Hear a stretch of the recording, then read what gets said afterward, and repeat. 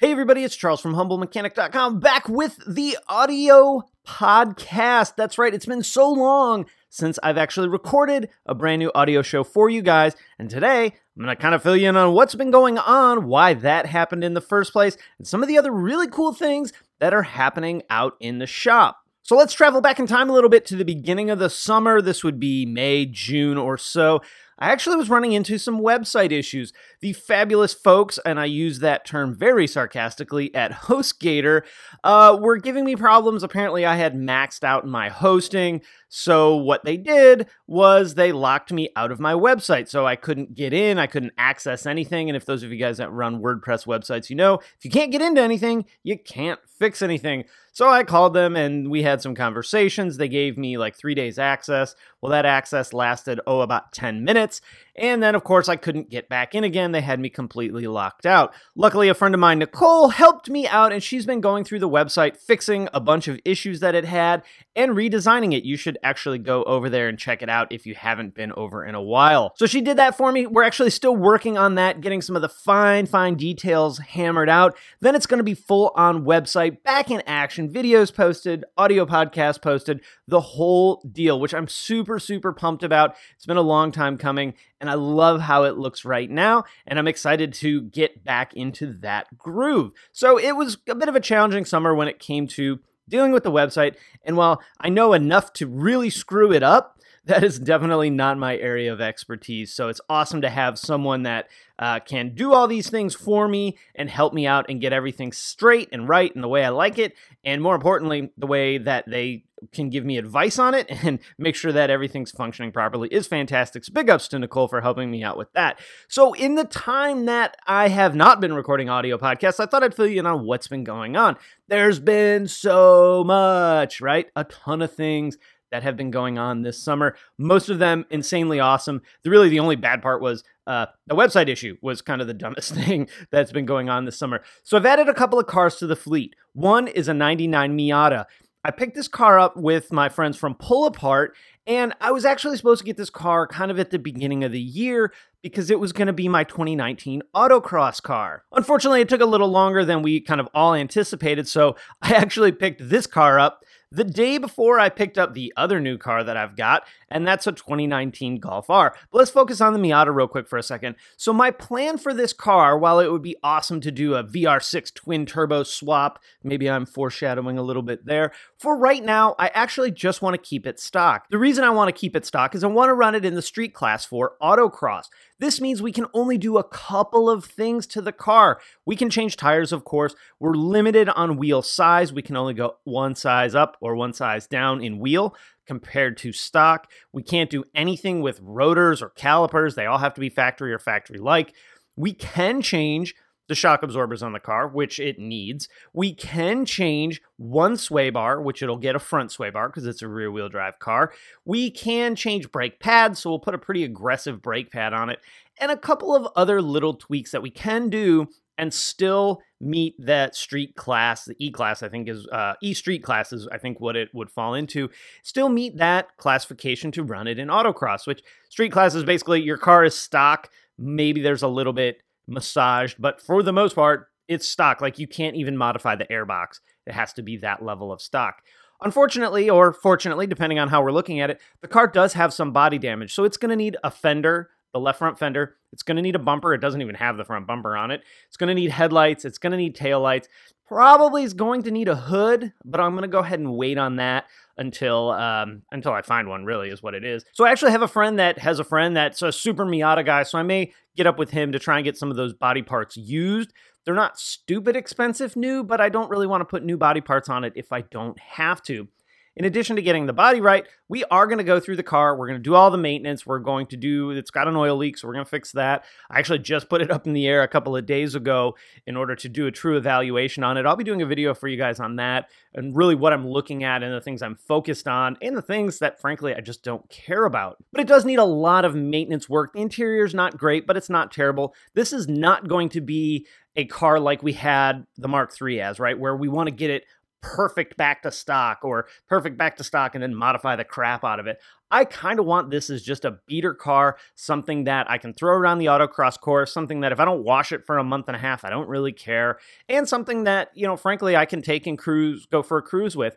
I really miss having a convertible. If you guys have been around a while, you remember the Mark I Cabriolet that I had, the VR6 swapped Cabby.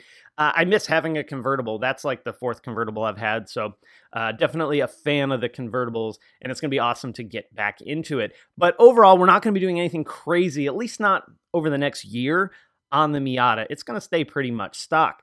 Moving on to the Golf R, which I picked up the day after I got the Miata. This car is awesome. So it's a 2019 Golf R, which is a 2-liter turbo all-wheel drive. I bought the DSG version of it. I know a lot of people hate that, but I love the DSG. I think it's awesome. What's really cool about this car is it's part of the Spectrum color package. This year for 2019, Volkswagen did 40 special order color options on the Golf R. I have the number somewhere. I want to say there was around 200 total Golf R's ordered in that Spectrum package of the 40 special order colors.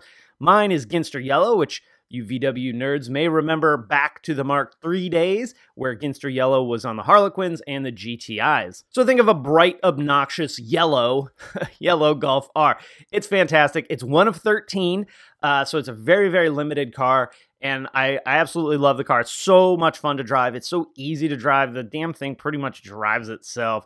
So it's a different experience than the R32, and it's fast. It's pretty fast. I will be going into modification on that car a little bit. We're not going to go crazy with it, but we are going to modify it even beyond where we did the R32. So this is going to fall somewhere in between the GTI, the VR6 Turbo GTI, and the R32.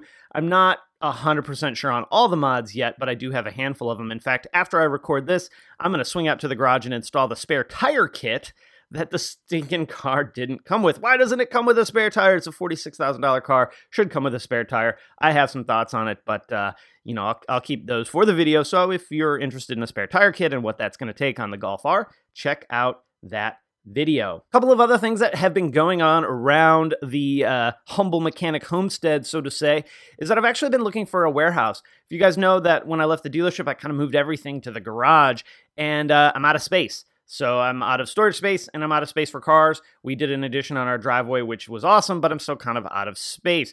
So I've actually been shopping for warehouses. I found one not far from home. Weighing the pros and cons of, do I really want to spend this much money every month paying someone else's mortgage, or do I want to hold off a little bit and find like the right spot? I don't know if there is the perfect spot, but boy, this one comes pretty darn close. So I'm running the numbers, crunching the numbers on that, and seeing if it makes sense to make that big leap, because it's a big leap. Think $2,000 a month just for a place to keep stuff. That's a lot of money. So we're shaking that out and seeing if I can make it work, if I need to do something different in that space in addition to what I'm doing now. All those things are kind of playing into the decision-making process. So we'll see. Ultimately, it's not the end of the world whether we do it or whether we don't. I just think with a space, I can do a little bit more for you guys and have a little bit faster production time rather than having to rearrange the garage every single time I want to shoot some kind of video for you. So that's been quite a journey. I've learned a lot about like how commercial real estate works, how commercial properties work. So it's been an amazing learning experience. I just need to make the decision is what it kind of boils down to. So that's sort of where I'm at today. In addition to that, a lot on the tool front has come out. Milwaukee's coming out with a bunch of really awesome stuff. I just got their extended length electric ratchet, which I've been tooling around with, working on a video for you guys. That'll probably come out at the front of October so that you can actually buy it when you see the video. It's not available quite yet, so I don't want to put this video out and you go, dude, I can't even buy it yet. Why would you post this video? So that video will be out probably at the front of October, very, very front of October. In addition to that, they have their little electric angle grinder coming out, which I'm super pumped about. I think that might end up being one of my favorite Milwaukee tools. We'll have to just wait and see. I played with it a little bit at the Tool Symposium at the beginning of the year. Well, beginning of the year, I think it was May. I played with it quite a bit, and it's awesome, and I think you guys are going to love it. We just need to beat it up a little bit and see how it performs under, extended stress. Also, I've had 57 conversations with Harbor Freight. Yes, Harbor Freight. And they're coming out with a line of Pro Tools and Pro Tool boxes that if it does what they say they're going to do, it's going to be awesome. And they're going like head to head competing with Snap-on and Matco on their toolboxes. So I actually have one of their toolboxes coming very, very soon. Depending on when you listen to this, it may already be here. This is another reason why if you only listen to the audio podcast, give a follow on Facebook or Instagram, because you might get to see that before you actually hear it on the podcast. I'll be super excited to post a picture of that toolbox that's coming. They also did send me some tools. I haven't unboxed them yet. I've just looked at them. They look pretty legit, though. The packaging's great. Anyway, not, Apple iPhone level great, but it's pretty awesome. So I'm excited to get those tools dirty and see how they feel in the hand, see how they perform. If Harbor Freight can do what they're saying they're going to do, guys, I'm telling you, this is going to be pretty awesome. The toolbox delivery is basically white glove delivery, so they're going to bring it over, they're going to set it up, we're going to roll it in, we're going to see if it fits in the space. Boy, do I hope that it fits in the space I have set for it. Remember a minute or two ago, I said I was running out of space. I'm having to move mountains to get this toolbox to fit where I'm trying to get it to fit. So interesting stuff there. But if they do this, guys, this is going to compete head to head with the tool trucks, and they're got some financing options that are going to be very much head-to-head with the tool trucks. So it should be interesting to see.